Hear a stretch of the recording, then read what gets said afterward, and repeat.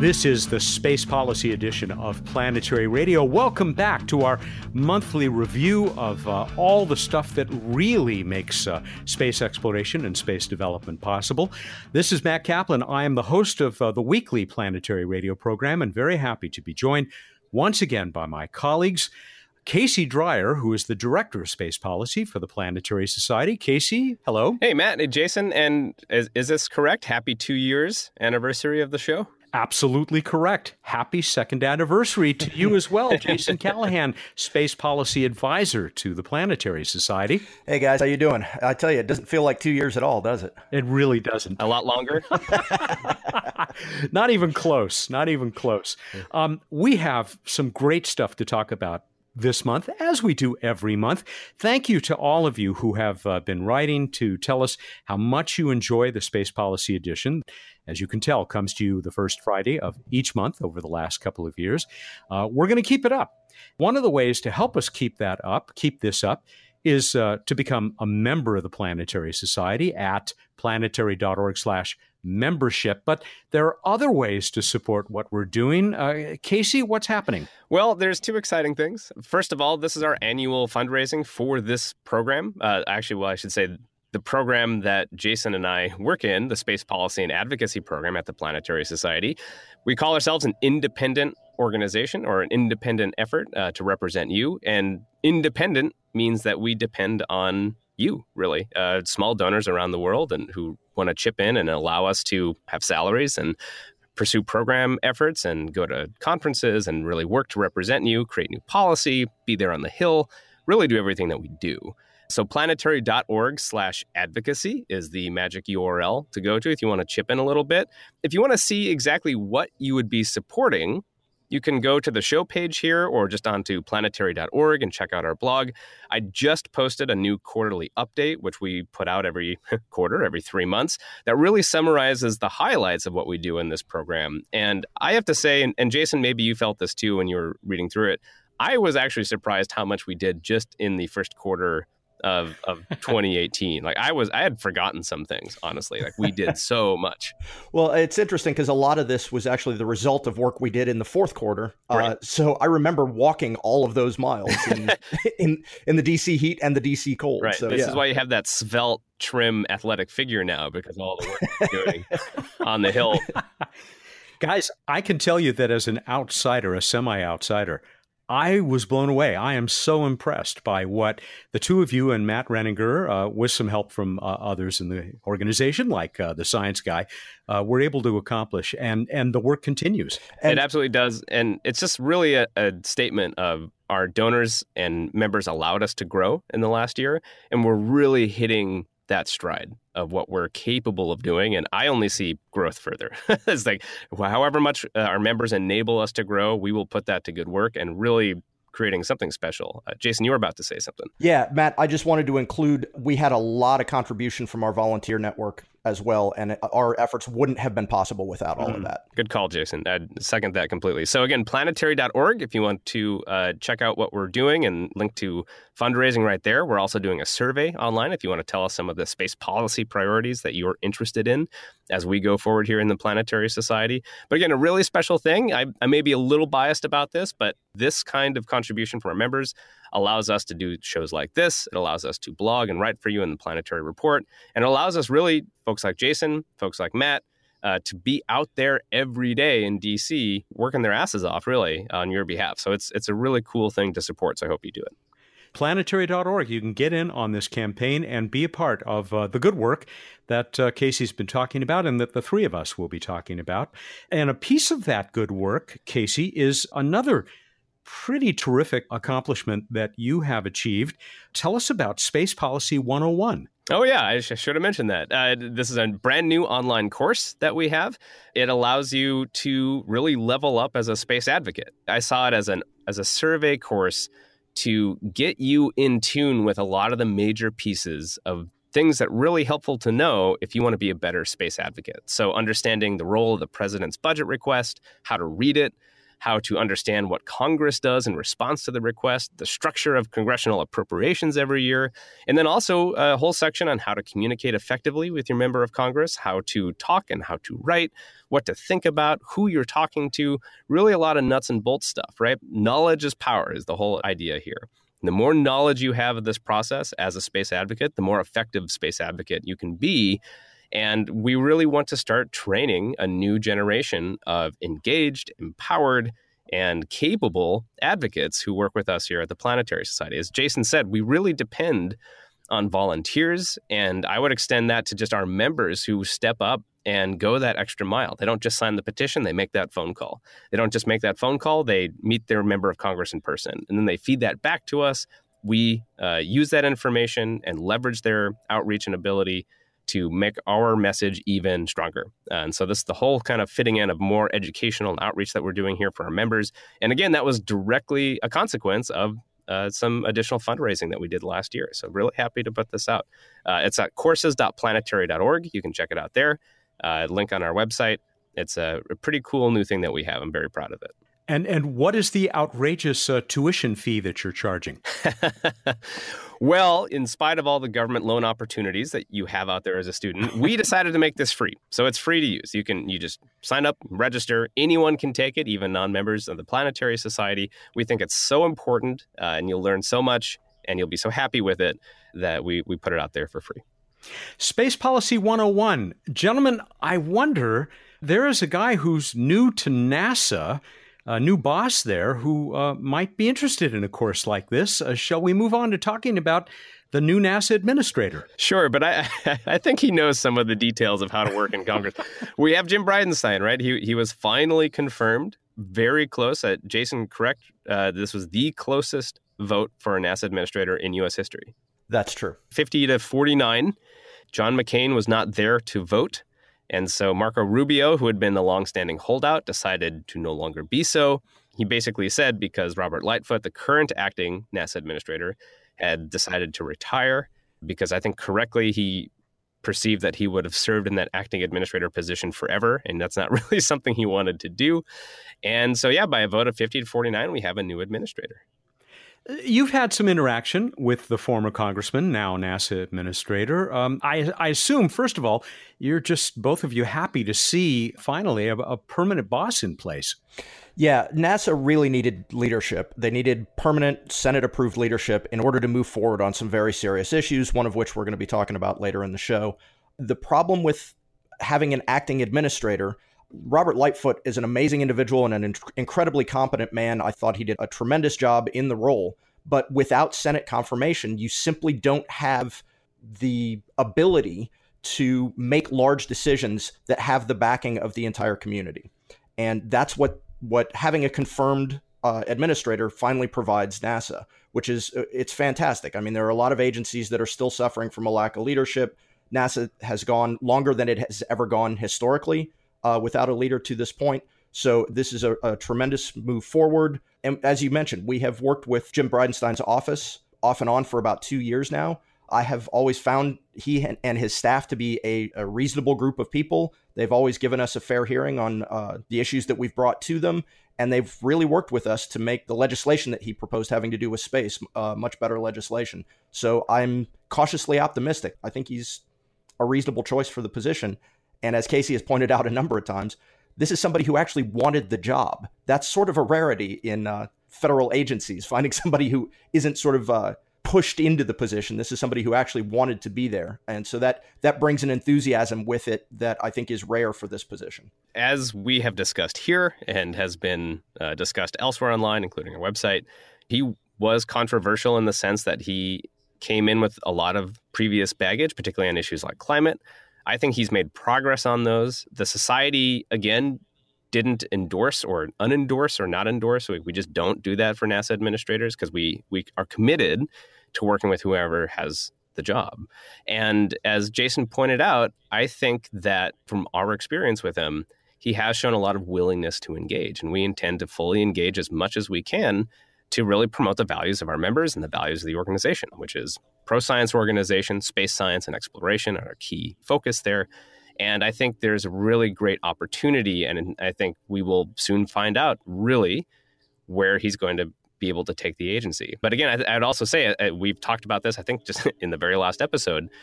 Bridenstine is not the king of NASA in a sense. Like, Congress will hold NASA and has continued to hold NASA on a pretty tight leash in the last few years. And so you won't see any, I don't think, massive whole-scale changes at the agency.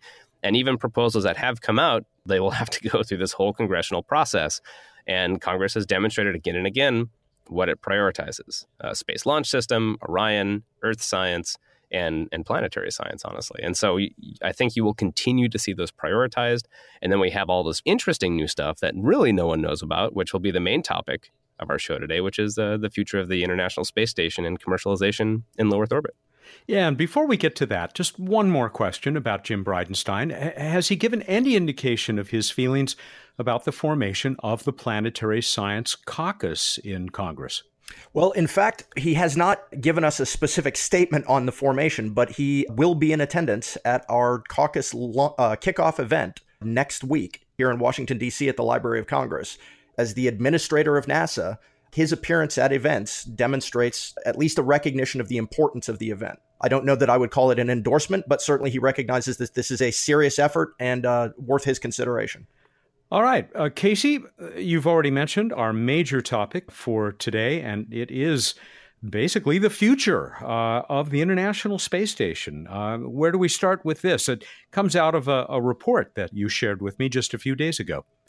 Yeah, so this has obviously been an issue for a while, but why are we talking about this now? Well, we just had NASA just release a congressionally mandated report on the ISS transition going forward in the future, what NASA intends to do with that or how they're thinking about it, and also in the context of the 2019 President's budget request, which spelled out in no uncertain terms that they intend to remove NASA from the primary U.S. funding role of the International Space Station, at least as we conceive it now.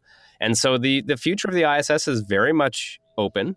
I wanted to understand, honestly, and this is what I want to really talk about in this episode, is trying to understand where we can go with it, and also just the implications more broadly for humans in low Earth orbit, or LEO, as we are going to refer to it a lot, and where this idea of commercial enterprise and privatization comes in, because that has been really been pitched as the answer. We're seeing NASA proposing, or technically the White House proposing, that NASA begin spending $150 million a year for low Earth orbit commercialization activities. We don't really have a sense for what exactly that means yet, but that's what they're beginning to do. The idea of turning the ISS over to private operations has been discussed very seriously, and obviously we'll discuss what the implications are for that, but really why? Why is that the answer, and where that came from? I really want to go into this today. So why don't we jump back? Jason, you can come in and tell me where the idea of commercialization really begins. But for me, I'd say the most important turning point, perhaps, was the National Space Policy of 1982, with the new President Reagan coming in with a broader philosophical or ideological sense of making the government do less and private industry do more just throughout the nation. Is that a good starting point to jump back to the early 80s? For space, it is, but you have to understand it in a broader context even than that. Coming out of the 1960s and throughout the decade of the 1970s, the United States was in the midst of a large transformation in the way that it thought about governance writ large. From the end of World War II up until the 1970s, the United States operated in a global economy in which it was an unrivaled market force. By the 1970s, you started to see other nations sort of rebuild after World War II and become a bit more competitive. You know, nations like Japan, you saw Europe starting to put itself back together. And as the global economy became more competitive and the U.S. became more reliant on that global economy, you saw a shift in political discourse away from using national security to justify everything, which had been done throughout the Cold War, to this new posture of economic competitiveness. And that's really where you see a tremendous set of changes in the late 70s and early 1980s, driving the United States towards this new overarching national priority. And space was not immune to this at all. And so the things that you're talking about that were taking place in the early 1980s were part and parcel of this larger narrative.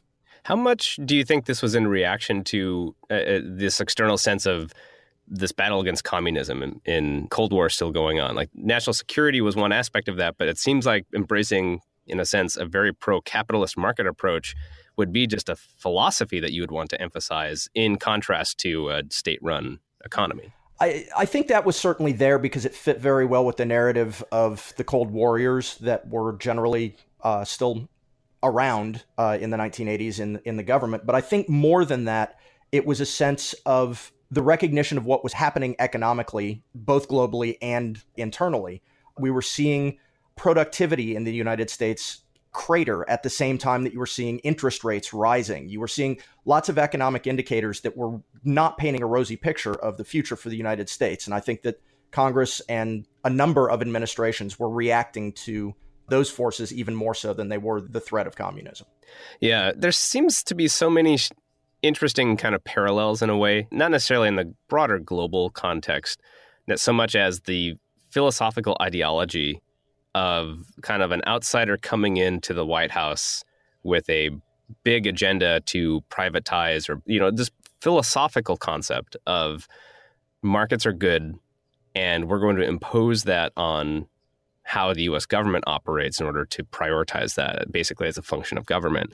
Because you had Reagan come in, really, and you had some pretty aggressive moves, particularly at the beginning, in terms of cutting budgets, trying to cut the size of government. You had, the busting the union of the national airline, not the pilots, but the flight controllers. It really kind of has echoes, I guess, of where we find ourselves today. And so it seems to be no surprise to me that you had this declaration, I think for the first time, that NASA should pursue or enable commercial activities in what it was doing. Sure. And a lot of those activities that you saw Reagan pursuing were actually just heightened versions of the same thing you'd seen under the Nixon administration. It's just that Nixon was involved in the Vietnam War, and during periods of, large mobilization like that for the United States, it's a lot harder to cut costs and, shrink government. Reagan came in at a time when we were not engaged in a hot war to any significant degree. So he had a bit more latitude in his governing philosophy, I guess. Yeah, and as we say, NASA was not immune to any of this. You saw it across the federal government, but there were a lot of initiatives happening in the early 80s at NASA that were different than what NASA had encountered before. Yeah, and how critical was the space shuttle coming online to this idea? Because it seems, this is before, the first flight was 81, but they weren't flying a lot then. They were still kind of testing it out by the time this national space policy came out. And you had this we're going to be going into space all the time now, and it's going to be routine and really cheap, at least so was the hope. Was that a critical aspect to this, idea of commercialization, is having the shuttle? Again, you kind of have to roll that back to the Nixon administration, who first approved the shuttle program, and then it went through about 10 or 15 years worth of development. And during that time period, a whole bunch of policies at NASA shifted to support this major program. You saw planetary science almost collapse because of the weight of the expenditures of not just the shuttle program, but also the Hubble Space Telescope and some other projects. But the other aspect of the shuttle program that really had an impact on the space science community was this was supposed to be the only launch vehicle for the entire United States. It was built for the military to use. It was built for commercial providers to use. It was built for the civil space program to use. So every mission had to be launched from the space shuttle. Well, for some missions, that works really well. For planetary science missions, that's a terrible launch platform. And it had tremendous impacts on the planetary science portfolio going forward. And the ramifications of that rolled all the way through the 1980s, particularly after the Challenger disaster. Yeah, well, let's put a pin in the Challenger aspect of it yet, because I'm still really interested in, beginning in 82, this idea of an industrial space facility, what seems to be at least kind of the first serious attempt to talk about a private space station in low Earth orbit. And again, this was before Space Station Freedom had even been endorsed by the Reagan administration, and the shuttle was just getting going. And here you get some ex-shuttle engineers coming up and saying, we can do a private space station that can do microgravity research that will leverage a bunch of, in space construction and processing can be tended by humans, and we can do it cheaper. That it seems like just such an interesting time to propose that, because again, it seems to be latching on to the new commercial prioritization in terms of government, the philosophical alignment of government. But also, in a sense, I wonder if that was a reaction to what had been perceived as the kind of NASA's failures in the 1970s, or inability to really move on with the shuttle program, with anything else. I guess humans hadn't flown in space, for about 6 years between Apollo-Soyuz and the first shuttle launch in 81. And yeah, a gap that seems really short these days. They're short now. Well, they're still flying, right? Just not on our astronaut. But this idea, do you think it was in reaction to already seeing the perceived failures of government financed space exploration or space activity? So I think with any major project like that, any big science project or big industrial project that's federally funded, you have to have a confluence of constituents, right? And the space shuttle as a vehicle to then build an orbital space platform, that had been discussed back in the von Braun days. Actually, you could argue the plan even prior to NASA, right? Right. These ideas had been around for a very long time. But what you had was a president who was very interested in the space program, particularly in demonstrating American technological superiority to the Russians. You had a space agency that was coming off the development of its large rocket program that theoretically might free up money for the next big project. And you had an internal culture at NASA that really thought that was the next step for human spaceflight. With all of that, and then you add into the competitiveness agenda within Congress, you add into that the fact that the shuttle was being shopped to meet military needs and national security needs as well, particularly intelligence needs, and you build this wide base of constituency at exactly the time when the finances were available to start this large technological project. I was around at the time. I remember people talking about a space station as being really, they were describing it the same way people talk about a cislunar station now, that this was going to be the important step for reaching deeper into space, particularly with humans. This is where we were going to learn how to do it all. Yeah, that always runs straight into the face of the difference between development and operations, right? It costs a lot of money to develop these systems, but once they're up there, then speaking of constituencies, you gain this huge group of people who have a vested interest in keeping the thing going. And this was an attempt at the end of the Apollo era to continue production of the Saturn V rocket because a lot of people made money off of it. It didn't work. You saw with the shuttle program went on for, I would argue, a lot longer than it probably should have, because people knew how to do it. It was a known quantity. It was a funding stream to an awful lot of people. I'm not saying that was the exclusive reason to have shuttle, but it certainly helped it in its longevity. And you're seeing the same thing now with the International Space Station, as we will discuss later on. Yeah, just going back to this idea of the industrial space facility, again, this, I would say, is accurate to say the first private space station proposal that was really taken seriously. It really bounced around throughout the entire era of the Reagan presidency and a little bit beyond, where originally they were proposing that it would be funded exclusively by private partners who would be buying services on it for research, and all NASA needed to do was give it a free ride up to space and maybe a couple servicing trips. And then it evolved to say, the government, NASA would become an anchor tenant within it, and then that would allow them to raise the rest of the money. But they never raised them. The private money never materialized. You had then, of course, the Challenger disaster in 86. And subsequently, they completely rethought, it seems, what the role of the space shuttle should be in terms of what its responsibilities were. And they really severely limited the commercial activities that you could do with shuttle because they realized it wasn't worth risking human life for. And so the whole point of the commercial program was suddenly reevaluated because of the loss of life thing, which really, I don't know, how did that not come into play beforehand? Well, so there are two different dynamics happening at the same time here. First of all, you're right about the idea of a commercial space station and just not finding the money available within the private sector to set it up. It wasn't clear at all how a private space station in the 1980s was going to be profitable. And I would argue that's still a bit of an issue today.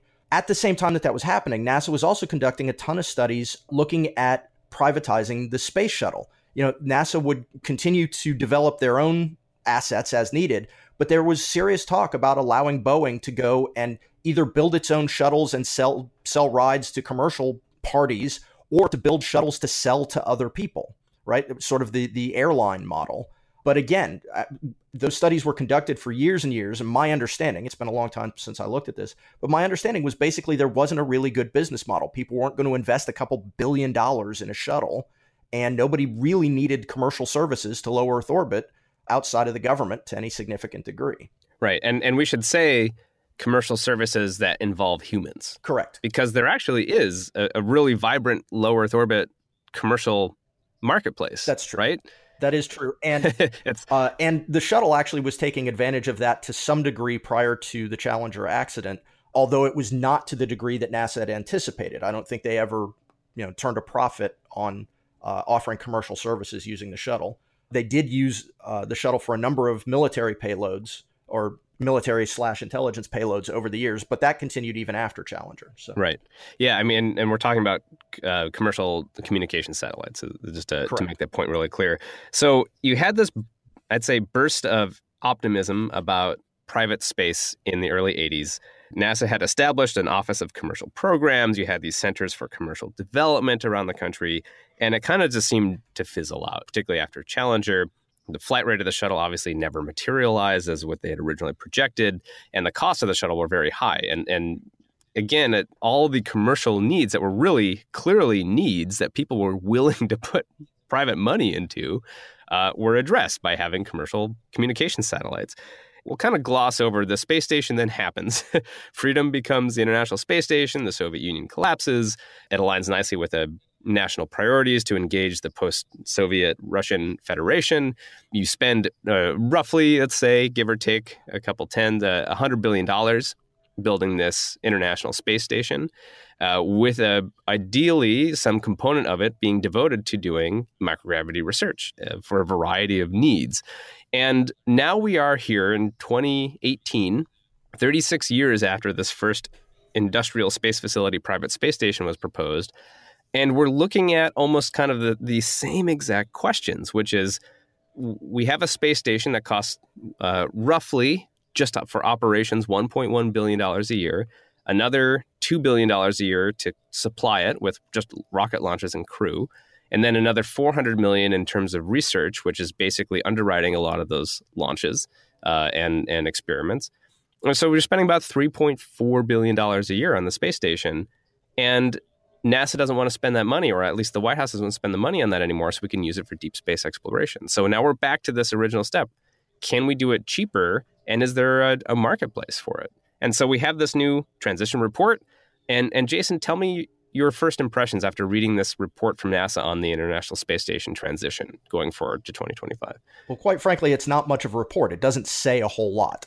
It's sort of an encapsulation of a lot of the discussion that's been happening around DC for the past couple of years, but there's not a lot of new information in it. Yeah, I had a hard time honestly understanding what the transition plan was. It's called a transition report, and it lays out a series of principles, the transition principles, where, right. But they're not really, they're hard to parse in a sense because again, I'm trying not to be too critical unnecessarily in this, but it's hard to understand what the point. I mean, like they're transition principles, continuity among NASA's access to low Earth orbit and deep space. That's just a principle that we need continuity. We want to expand human spaceflight leadership in low Earth orbit. That's a principle. Spurring vibrant commercial activity in LEO, again, clearly with a human side, and then continuing to do everything they're already doing. Those are all their principles. I don't really understand what the strategy seems to be. We will evaluate our strategies in light of these principles, but we don't really know what that is yet. No, that's exactly right. But they want to complete it all by 2025. By 2025, yeah. And 2025 is the date by which, NASA has, I think all the partners have signed on now. 2024 is like we've officially made the commitment. Congress has enshrined that in legislation. 2025 is when that commitment technically runs out, but the station itself is capable of going longer. But is it worth it? Yeah, well, and that's another interesting thing in this document. it's sort of sparse on numbers, which is fine because this is the first step of a process, and I get that. But they talk about the station being like structurally capable of lasting into the 2020s, and the later parts of it lasting into the 2030s. But they don't give a specific date on that or what it would take to refurbish the parts that will not be structurally viable past the mid 2020s. And also, it's not the structure that's really the concern. It's all the ancillary stuff inside of the station, the life support systems, the cryo coolers, all of that kind of stuff that tends to be far more high maintenance and is far more expensive and likely to fail than the structure is. Right. Yeah. All of that said, I think what this report is supposed to be is sort of the guidelines by which any future plans will be evaluated. So they talk about an implementation plan that they'll be presenting to the National Space Council sometime in the fall. I would expect more detail to be there, but any detail has to align with the requirements that they've laid out in this report. Right. Which almost seem impossible. Right. I mean, in a sense, like, because if you look at the principles, they're putting in essentially a requirement that we must maintain continuity. That is that they must have consistent access to low Earth orbit for humans in some ongoing way and deep space at the same time, which is the whole point of the original idea of saying we can't do the station anymore, is that we can't afford station and deep space exploration. Ultimately, you're going to have to choose one or significantly increase the budget to accommodate both. Well, and not necessarily. I think what that alludes to is the idea that perhaps some private company would put up an asset that they paid for entirely themselves that NASA could then rent space on to continue the microgravity research in continuity. But again, later in the report, we see market studies that indicate that that's not necessarily an easily attainable goal. Right. Yeah. And I want to get to those market studies in a minute, but I just want to finish kind of looking at these principles in this transition, which is, so regardless of how they move forward, whether it's with ISS or a private station, they're saying we have to maintain continuity. We have to have access to low Earth orbit for humans. And then at the same time, we want to expand U.S. leadership in LEO and maintain all of the critical spaceflight knowledge and expertise within government, and continue to do government-sponsored research, and continue to have commercial research facilities, and continue to reduce the government's long-term costs. It sounds like we'd like to have cake and eat it too. Casey, there's a line in this, Casey and Jason, that confuses me. Consistent with the ISS transition principles, this does not mean NASA is commercializing the ISS. They say this multiple times, and clearly that's touching some nerve when they see this reported as we're going to commercialize the ISS. But there's one key word phrase before that'll add some context to this, Matt, which is that the actual transition strategy, what they say they do want to do is, and this is quoting here, begin a stepwise transition of LEO human spaceflight operations from a government-directed activity to a model where private industry is responsible for how to meet and execute NASA's requirements. And I have no idea what that means. I literally can't have a hard time understanding exactly what that means, because maybe we should mention this, Jason. There is a private company already executing NASA's requirements for operating the space station, right? The Boeing company. Yeah, Boeing built and helps to operate the station to the tune of a fair chunk of change every year. They have a definite interest in keeping it going, which is part of the issue that you have with trying to determine what to do with station, is it has this large aerospace corporation with deep pockets and deep interests, and they'll go and talk to Congress unless they see some reason to not continue station. Their default position is likely to be, well, let's keep this thing going as long as we can. So Matt, when it says it does not mean that NASA is going to commercialize the ISS, we're just going to hand over all activity to private industry. Then it says NASA is going to maintain leadership and governing responsibilities and will continue to maintain the essential elements of human spaceflight, such as astronaut safety and high-risk exploration systems. Jason, what does this actually mean? Is it just changing the contract responsibilities where NASA is just like holistically hands over all operations and it has just a more opaque oversight function? I have a hard time parsing this sentence.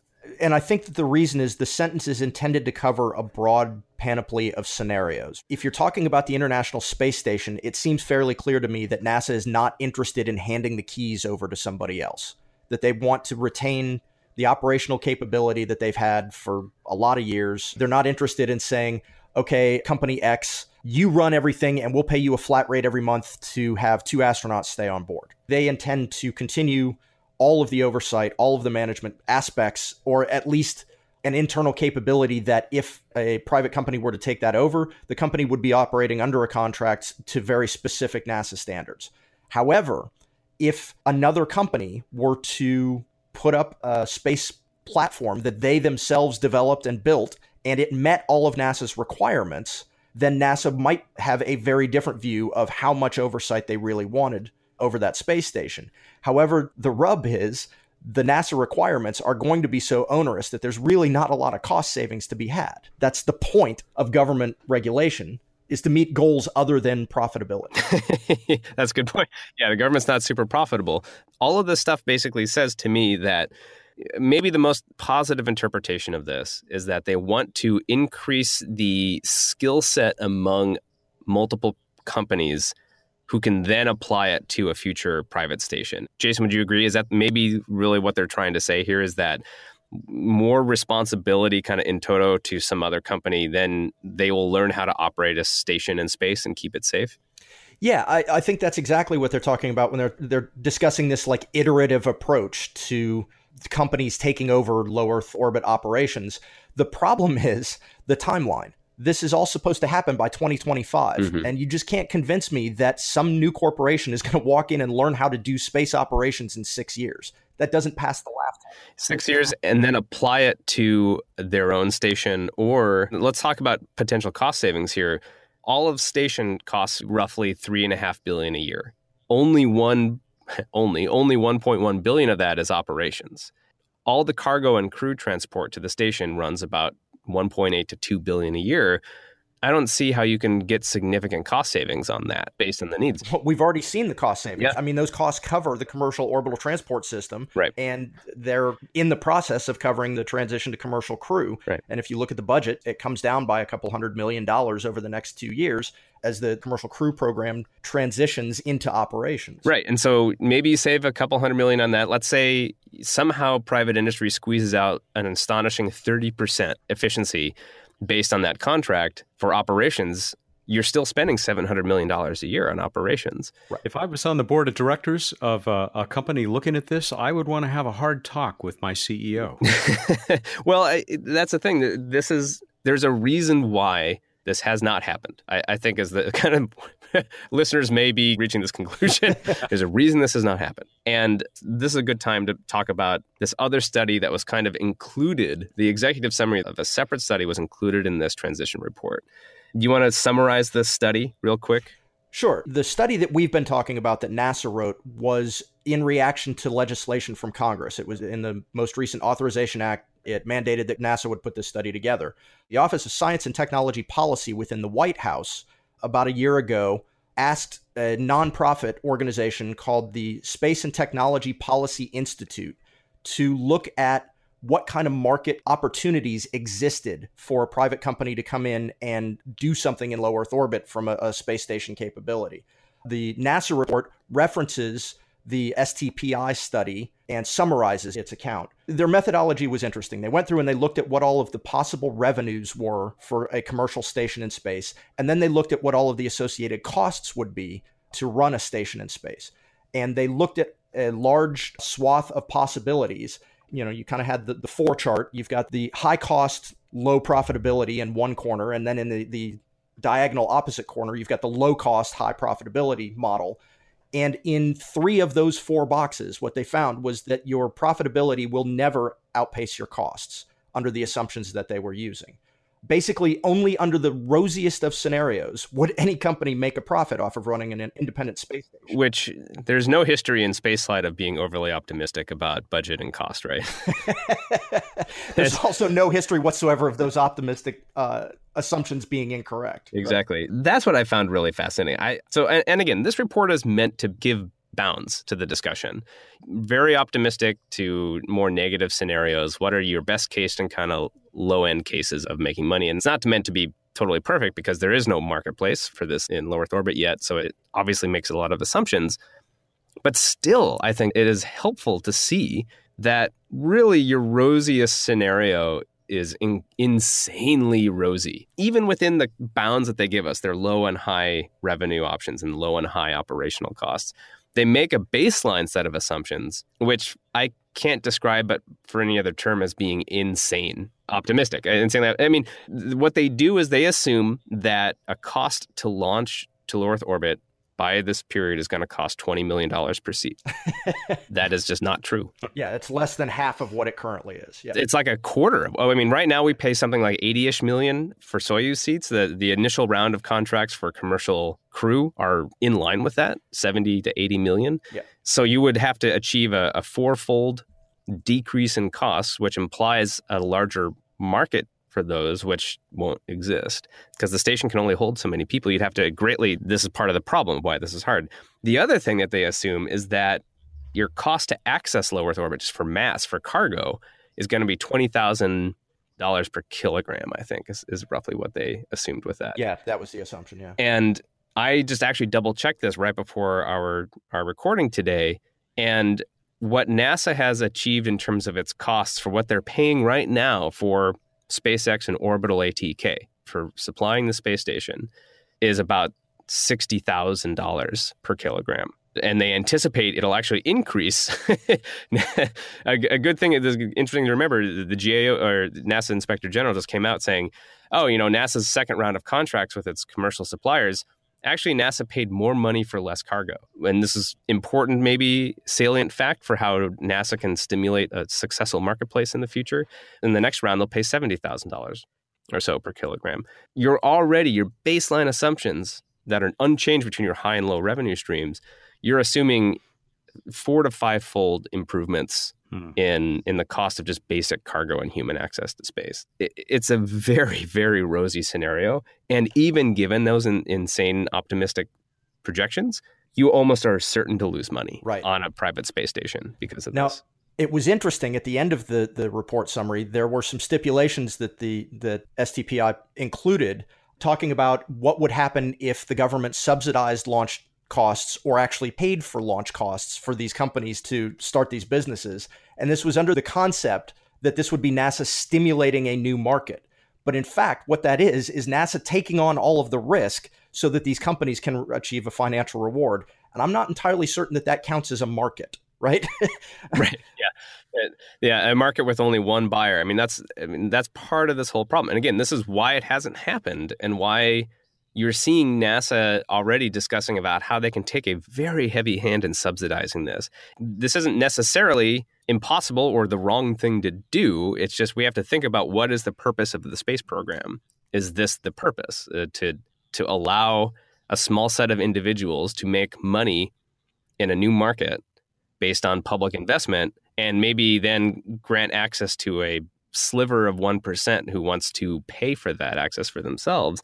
Or this is why, again, science and other benefits to humanity has always been kind of talked about as the role of the space program, right? Not enriching a select few. Yeah. And it's interesting at the very beginning of this report, they actually make very clear that this idea of NASA helping to stimulate a new market in the low Earth orbit is a new thing. This is not in NASA's mandate. This is not what NASA has done historically. This is something new and generated from within either the organization or the White House. This isn't part of NASA's overarching goal. Yeah, it's not part of the NASA Act of 1958, right? And it's not necessarily that it can't or shouldn't be, but we need, I think, maybe a broader discussion of that and really try to understand what the point of this is. So that's another stipulation in the report that NASA tacitly admits that the organization, because it's not part of their mandate, they don't really have the skill set in-house to figure out how best to do this. So when they're talking about the implementation report that's coming out in the fall, going to the National Space Council that I mentioned earlier,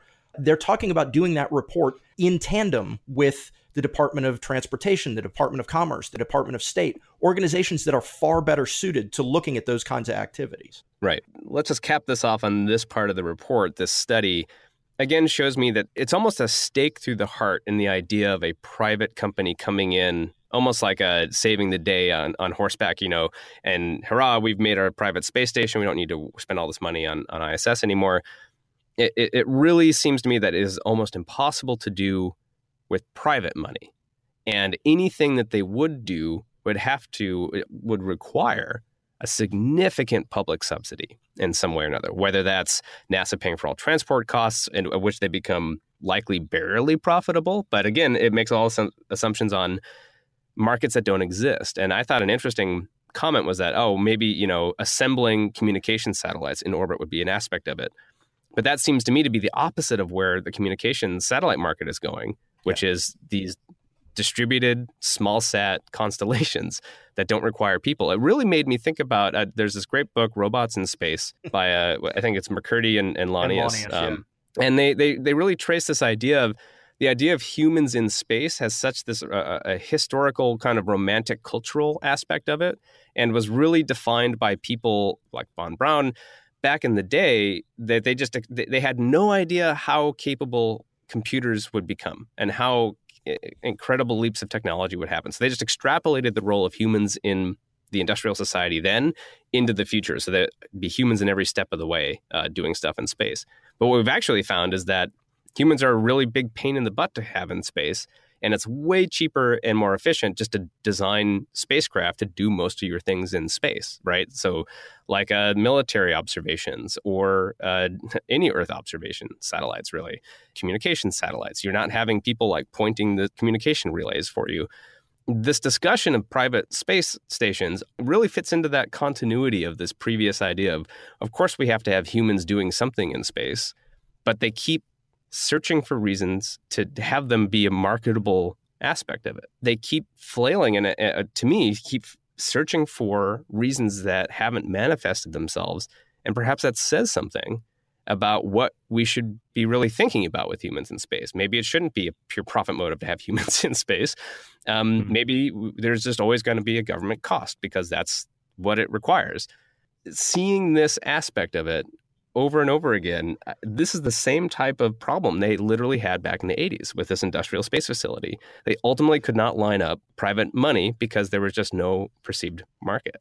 And now NASA's saying, like, we'll put in some money, but we have no idea if it's enough or what exactly they plan to do with it. Right. And the goal of NASA is to put in some money now so that they can spend less money in the future. Well, if there's no market, they're just putting in good money after bad, right? So that's the risk. And there are multiple companies, I should say, that have proposed private space stations. I'd say maybe the most serious would be Axiom Aerospace or Axiom Space and Bigelow, with Bigelow doing the inflatable. I think Bigelow is probably maybe the most important driver of this discussion. But again, very questionable. I was actually going back and looking at some studies that Bigelow was going to have their own free-flying space stations up by 2017. And obviously that didn't happen. And they have their module on the station, on International Space Station. They may be able to add more to the International Space Station, but NASA provides them, in a sense, with free electronics. They do all the air processing. They depend on a heavy government subsidy to even just attach to the station and draw its resources, much less do a free-floating one. I have not seen significant private money flow into these companies yet. I am glad, though, that you brought up Bigelow, because that was where I wanted to go. And you kind of touched on this tangentially. What if someone like Robert Bigelow decided that he could make money off of a hotel in space, and he cut some kind of terrific deal with, I don't know, Blue Origin or somebody to get people there and back, maybe Sierra Nevada's Dream Chaser? What would be the implications of this report and NASA's attitude toward all this if he just wanted to put his inflatable hotel near the ISS, next door, because it's convenient to have neighbors. It makes you feel a little bit safer as a neighborhood watch. Does this report have anything to say about that, ignoring whether that is something you could turn a profit at? Again, the purpose of the report was looking at NASA specifically. So as long as that module being near the space station didn't impinge on any of the requirements that NASA puts forth in this report, I suspect that there's probably some leeway there to have a discussion about that. But just from an operations management standpoint, the potential penalty, the potential risk of having two spacecraft operating in close proximity to each other is always going to dwarf any of the benefit. So it's hard to imagine that would necessarily happen. And really, Matt, the point is, from what I can understand from this study and others, is that there has not yet been an actual business case in which people make money by having like a hotel in space unless you have significant public subsidies to enable that to exist? And then again, the question is, why are you doing it? Is it NASA's role to enable Bigelow to make money by having rich patrons go up into and float around in their space hotel? I mean, maybe you could have NASA have some kind of curated research facilities on that same station, but you probably then very rapidly run into conflicts of interest in terms of how you design the station and how well you can do those types of experiments if you have a bunch of tourists floating around. I mean, there's just a significant number of problems. What this report tells me is that there is not yet answers. It's interesting to maybe explore some of these, but I think we have to be really honest with ourselves. In the 2019 budget, I'm going to quote from it here. It says that we're proposing to end direct U.S. financial support for the ISS in 2025. That's what the budget says. Like that is far more direct than this transition report would even suggest. And I think you've already seen pushback from members of, and particularly the Senate. I think Ted Cruz called them numbskulls at the Office of Management and Budget for putting this in the budget request. But looking at this report and seeing the just financial inability for this business case to close, it makes you really wonder about what we have to be very careful. And this is actually bringing this back to Jim Bridenstine. This is going to be a big challenge for him, is to understand how he can use the public money well and do it in something that actually is useful. Because again, the goal of this isn't at the end to still have the station and then be subsidizing a private so-called station to a tune of $500 million a year. On top of that, it doesn't make much sense to me.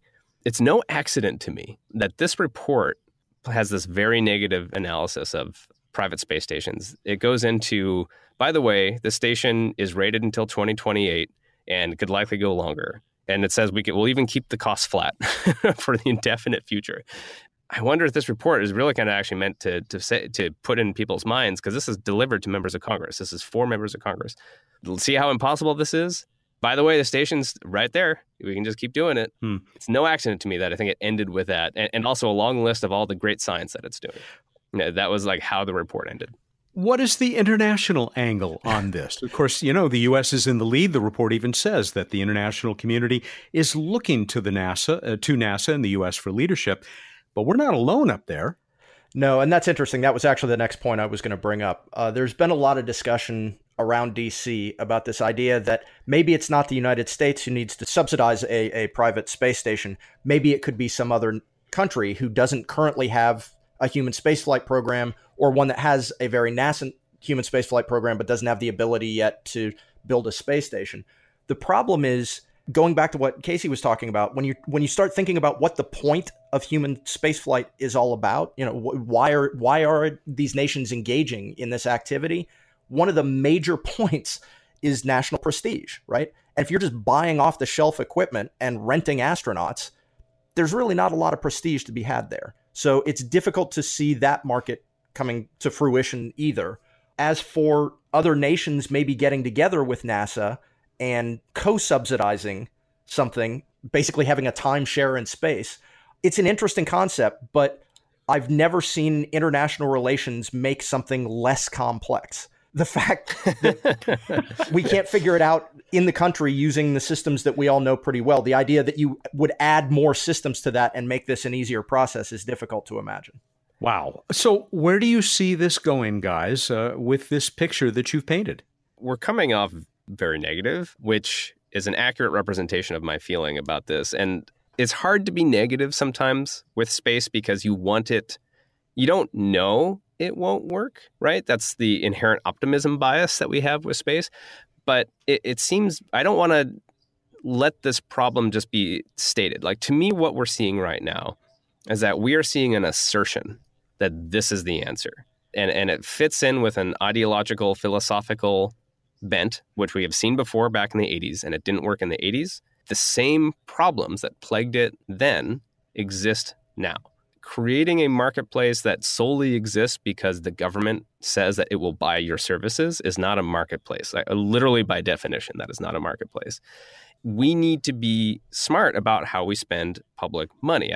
I think there's lots of interesting ideas that we can pursue in low Earth orbit, but we need to be very honest about it. And I don't think I've seen that honest of a conversation about the solution to what we do with the International Space Station. And what we don't want to see happen is what Jason was implying there, which is that we spend $1 billion to private company contracts who ultimately can't deliver or don't do anything, or set up NASA to then be on the hook for billions of dollars more without really thinking about the implications of that. And then probably at the end of it, still have the International Space Station, because that is for the same reasons that the shuttle was hard to end. It will be the same for the International Space Station to end that. I want to be optimistic and I want ideas to be explored, but we must be open, have our eyes open about it, and not just assert that this is the solution. I have seen no strong arguments that this is better now than it was before and that this is the answer. At the end of the day, what you're looking at is, NASA is planning on using this funding wedge from the International Space Station to pay for its exploration efforts further out past LEO. But all of their plans require at least a significant chunk of that wedge. Everything that I'm seeing proposed would amount to savings in the margins for NASA. You're not going to see a 50% cost reduction by privatizing the operations of the shuttle or of the station, or of just buying services from a private provider somehow. That's just not a reasonable way to look at this. So if you're talking about a very marginal cost savings, there are only three scenarios. Either you deorbit station in 2024 or 2028, which will cost a lot of money because we don't have any ability to do that at the moment. You have a significant influx of money to NASA to basically cover the costs of station while also covering the cost of developing and implementing the new exploration plans. Or you push those exploration plans out to the right, which is what I suspect will happen. And what other people have started to say, particularly about the idea of putting humans on Mars, that they just don't see it in the current situation. Well, there isn't really a particularly great solution there, is there? Although, didn't Casey, the Planetary Society, talked about the end of funding of the space station and what that could mean for deeper space exploration? Yeah, I mean, in our report back in 2015, Humans Orbiting Mars, I mean, really, I think it comes down to, if you really want the cost savings, you have to give up low Earth orbit.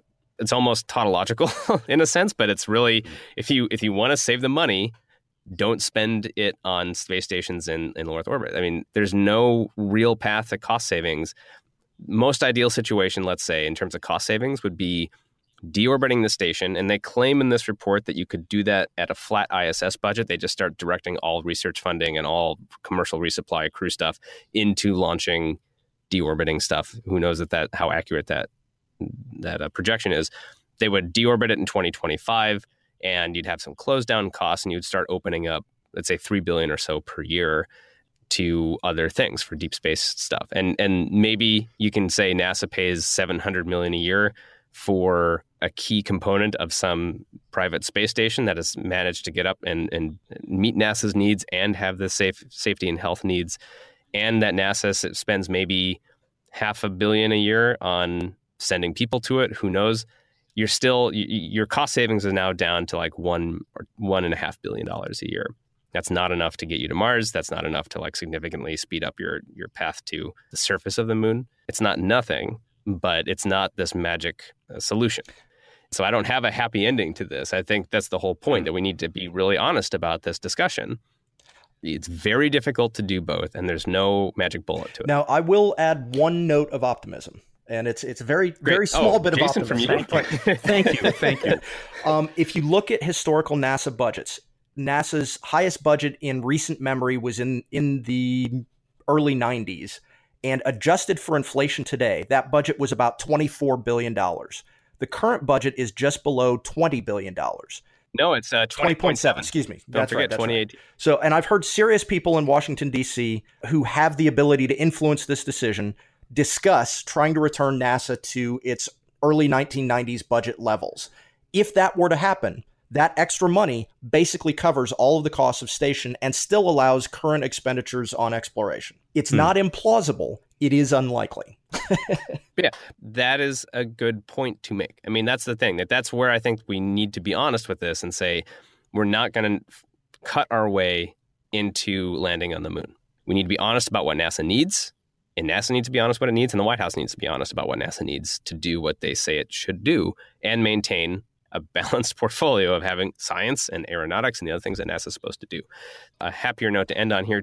These types of discussions are important. And I think it is worth taking serious looks at doing things in a different way, because we know how the current way of doing things works, right? We're seeing that with Space Launch System. We're seeing that with Orion. We're seeing that with the International Space Station. It can be successful and they can do amazing things, but they won't be cheap. We're seeing really interesting stuff come from commercial cargo and maybe commercial crew coming up, which is still cheaper than the kind of the alternative path that had been proposed. So it's worth looking at this stuff. And I think it's worth entertaining the ideas. And we shouldn't begrudge NASA or the White House or OSTP for thinking about this. But we do need to then be honest about the conclusions and how that influence our choices that we make as a nation and as a space program. Guys, I've just been handed a news bulletin from the fake news agency. Genentech has invented a cure for all cancers. It can only be developed, though, in microgravity, and they need a staff of 6 men and women to create it, and they expect profits in the trillions within 5 years. I still think you'd have trouble getting private investment, honestly. But maybe that's a good thing for government to invest in. Gentlemen, I take it that this wraps up our discussion for today, and it's not an entirely negative one. It's just a thoughtful one, which is what I've come to expect from you guys. Absolutely, Matt. And we will be back next month. And I just want to make one more pitch for planetary.org/advocacy. If you want to chip in and support this program and support all the work that Jason and Matt and I and our volunteers are doing in Washington, D.C., we really depend on that. So I really hope you'll step up and give us a hand. And where do they do that again? Planetary.org/advocacy, or just go to planetary.org. It'll prompt you. And you can tell that's the emphasis this time around. But if you would like to become a card-carrying member of the Planetary Society and stand behind this work, the space policy work done by the guys we've been talking to, and Matt Renninger, the third person on that team, and all the other great work of the Society, please consider becoming a member, planetary.org/membership. Guys, I look forward to talking to you next month. Casey, Jason, have a great time there in D.C. as we speak next week. It's going to be a very busy week for you guys. I'm tired already just thinking about it. It's going to be good, though. Casey Dreyer is the Director of Space Policy for the Planetary Society. His colleague is Jason Callahan, the Space Policy Advisor, Jason Callahan, who lives there within the Beltway, just like the third member of the team, Matt Renninger. And I am Matt Kaplan, the host of Planetary Radio. We will be back with you on the first Friday in June to begin the third year of this special Space Policy edition. But I will be with you every week in the regular edition of Planetary Radio. Hope you will join us for all of that. Thanks again, and we'll talk to you soon.